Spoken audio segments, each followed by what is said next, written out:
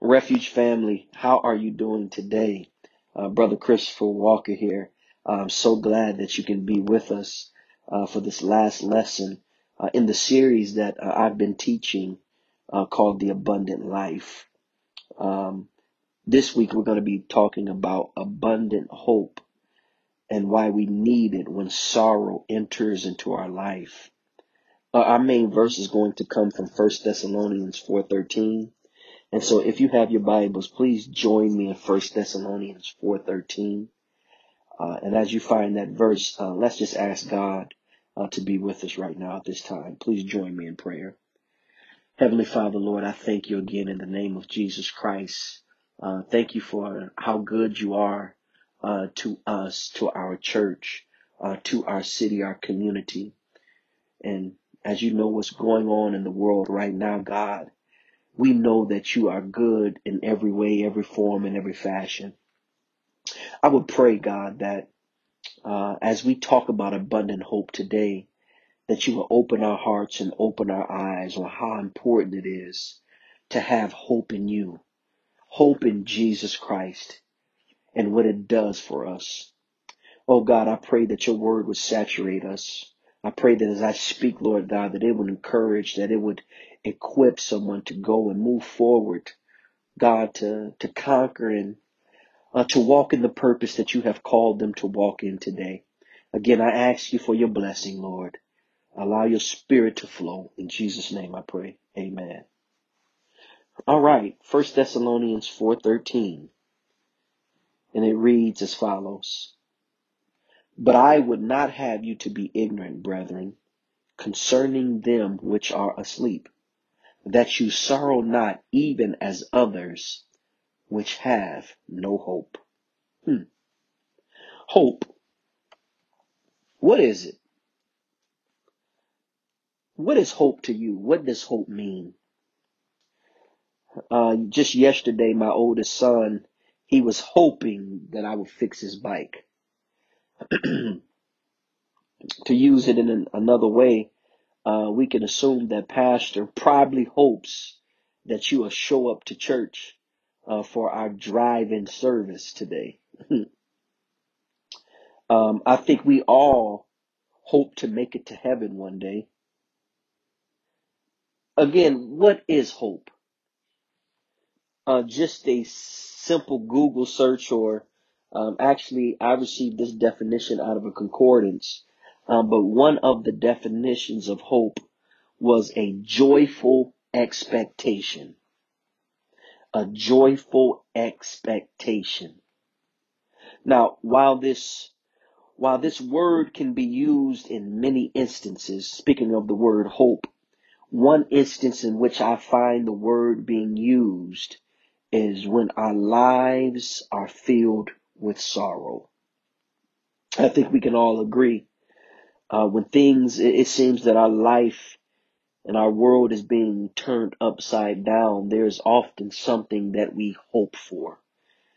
I think we all can agree that this life, it is filled with sorrow because of the losses we experience. We grieve when things are stripped from our lives.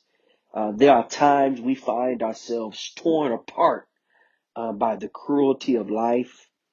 Even being separated from those things that we hold so dear to ourselves.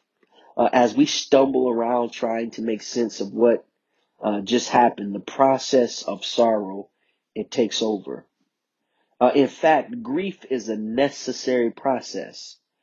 Why? Because grieving, it allows survivors to adjust to the changes that the loss has made in their lives and to reorient themselves to a future life in which the beloved person or object is physically absent.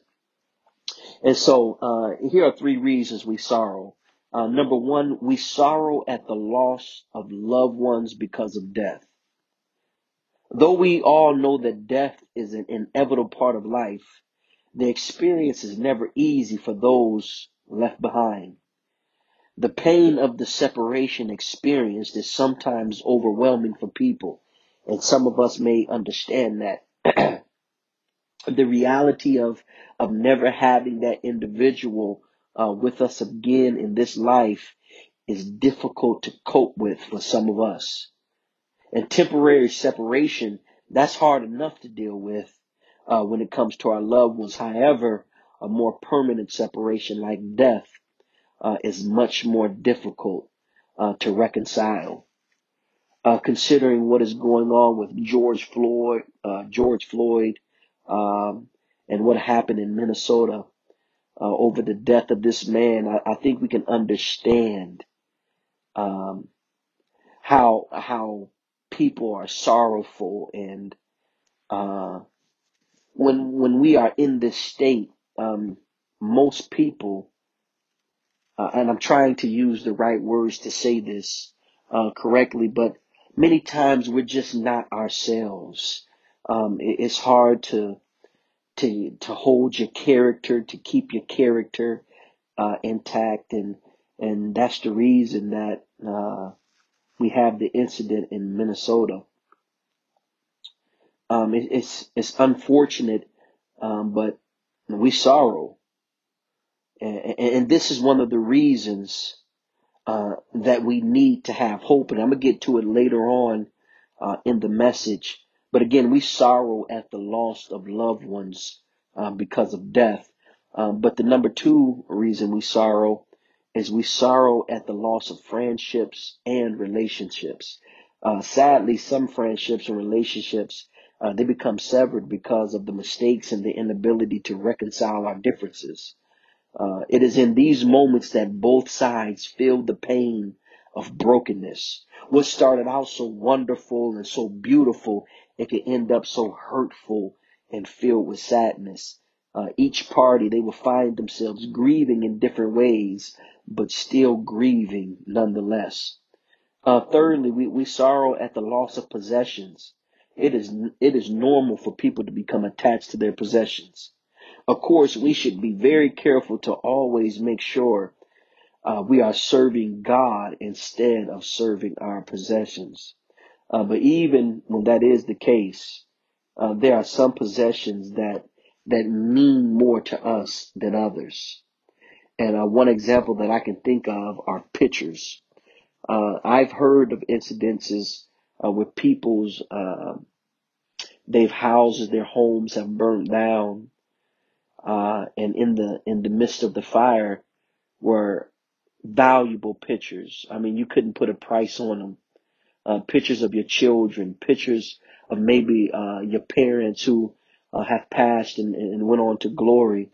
But the loss of possessions also they bring sorrow in our life. And though we experience sorrow in this life, we hold to the hope at the same time. As disciples of Jesus Christ, we have hope beyond this life. So when we experience troubles here, at the same time, we hold to hope of a better day coming. Additionally, we not only have hope in the life, in a life that is to come, but we also have hope in life because Jesus overcame the world. It speaks of that in John 16. God, he gives us an abundant hope because of what he has done in our lives. And so here are four benefits of having hope in Jesus. The first benefit is we are not distressed when we are faced with troubles. 2 Corinthians 4:8 says, we are pressed on every side by troubles, but we are not crushed. Listen, life is filled with pressures and troubles of every kind, but God, he promises us strength that will sustain and uphold us. Um, the prophet Isaiah, he declared in chapter 40, verse 31 of his book, it says in the NIV version, but those who hope in the Lord will renew their strength. They will soar on wings like eagles. They will run and not grow weary. They will walk and not be faint. When we look to him, God, he becomes our refuge and our strength. The psalmist, he wrote again in Psalm 73:26. He says, my flesh and my heart may fail, but God is the strength of my heart, and he is my portion forever. God, he's our strength, and we do not have to live life crushed beneath the weight of his problems and his pressures. Number two is, because we hope, we do not have to despair when difficulties come our way. The last half of 2 Corinthians 4:8 tells us that we are perplexed, but not driven to despair. To be perplexed, it means to be in a time of difficulty or at a loss. When we are at a loss and we don't know what to do or where to turn, listen, God is the answer. God has given us an abundant life to sustain us through every twist and turn in life. Number three, because we hope, we do not have to fear being forsaken when we are persecuted. Uh, we have not been promised freedom from persecution. It's something that it perplexes many Christians, but persecution is something that we might have to endure. In fact, Jesus, he told his disciples that they would be persecuted because he was persecuted. Now, Jesus, he knows what it was like to be misunderstood. He knew what it was like to be persecuted and accused of wrong, even though all he did was right. But because he endured and overcame, we have hope that he will be with us throughout every opposition we face. God, he has promised to never leave nor forsake us. Number four, because we have hope, we do not fear defeat even when we are knocked down. The prophet Micah wrote in Micah 7:8, rejoice not against me, O my enemy, when I fall. I shall arise when I sit in darkness. The Lord shall be a light unto me. Listen, failure does not, again, it does not have to be final. We do not have to fear defeat when we fall or when we have been knocked down. In fact, our ultimate victory has already been won. After having been born again, our only responsibility is to continue walking and living by faith and keeping our eyes on Jesus Christ. If we will do this, we are guaranteed eternal life with Christ in heaven. And I can't wait for that day. Before Jesus came, I think it's understandable that we were without hope and that we were lost in our sins. But thankfully, Jesus' death, he gave us an abundant hope in this life. For if by the trespass of one man, death reigned through that one man, how much more will those who receive God's abundant provision of grace and the gift of righteousness reign in the life through one man, Jesus Christ? That's found in Romans 5:17. Listen, we have been given grace and life through the death of Jesus Christ. We can live with hope and be confident in God's promises. And here are three areas in which we have been given hope. The first is we have been given a hope of resurrection. 2 Corinthians 4:14 says, knowing that he which raised up the Lord Jesus shall raise up us also by Jesus and shall present us with you. We have a hope beyond this life. When we were born again of water and spirit, our lives, they were resurrected to live in a spiritual relationship with Jesus Christ in this present life. And if the Bible says that if the spirit of him who raised Jesus from the dead dwells in you, he who raised Christ Jesus from the dead will also give life to your mortal bodies through his spirit who dwells in you. We have also been given a hope of future resurrection in the last days when Christ returns for his church. Number two is we have been given hope of renewal. Now, though our flesh is dying daily, our spiritual man is being strengthened every day, looking for that place it will live forever. 2 Corinthians 4:16 says, for which cause we faint not. But though our outward man perish, yet the inward man is renewed day by day. There are days when our strength is gone. Moments pass when we struggle to press on and keep our momentum moving forward. However, we can have hope in those times because the Lord promises us strength we need to keep going. We are given everything we need to live as overcomers because every day God promises the mercy and grace we need.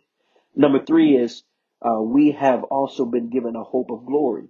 Our present troubles are going to produce a future glory. We have hope that what is going to be produced from our lives will be full of honors, value, and worth. We are promised that the outcome of our lives lived for Jesus Christ on this earth will far outweigh and be greater than anything we've ever experienced in this life. What awaits us is beyond comprehension. 1 Corinthians 2:9, it says, "But as it is written, eye hath not seen, nor ear hath heard, neither hath it entered into the heart of man the things which God hath prepared for them that love him." Therefore, because we have this promise, we must fix our eyes on hope. What is it? 2 Corinthians 4:18. It says, "So we fix our eyes not on what is seen, but on what is unseen. Since what is seen is temporary, but the unseen is eternal." Only by fixing our eyes, I'm sorry, only by fixing our eyes can we help maintain our purpose and continue to follow faithfully after Jesus Christ. Listen, there are many distractions, but there is only one hope. And that hope is what increases our hold on abundant life. When we think about what is going on in this world right now, and what's been on every news channel, every media outlet, it leads to one thing: hope. See, when we have no hope in life, the only thing we can do, and I'm speaking of the people who have been saddened by the George Floyd situation. When we have no hope, the only thing that you can do is be destructive. But because we as Christians have hope, and Pastor, he even preached about it. The Bible says to pray for those who persecute you and mistreat you. And I don't have the verse with me at this time, but because we have a hope, we know that this is not the final say. We know that this is not the final destination. And while I am disturbed at what's going on in this world right now, I'm disturbed at the death. I'm disturbed at the rioting. I'm disturbed about the looting and the various things. And I've been to prayer, and I know that many of you have been to prayer. And if I can be honest with you, I go to prayer angry, and in some situations I come out of prayer angry. But here's the difference: I have my hope in Jesus Christ. And I know that Jesus, he will have the final say. And I will put my trust in him, because when we put our trust in our own hands, listen, we mess up God's plan. We do more damage than we do good.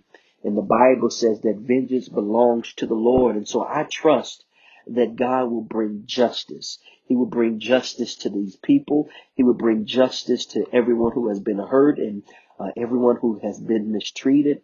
Our job is just to pray. I believe that we should pray and have a hope of a future. Earth is not our final destination, Refuge. This is not our final destination.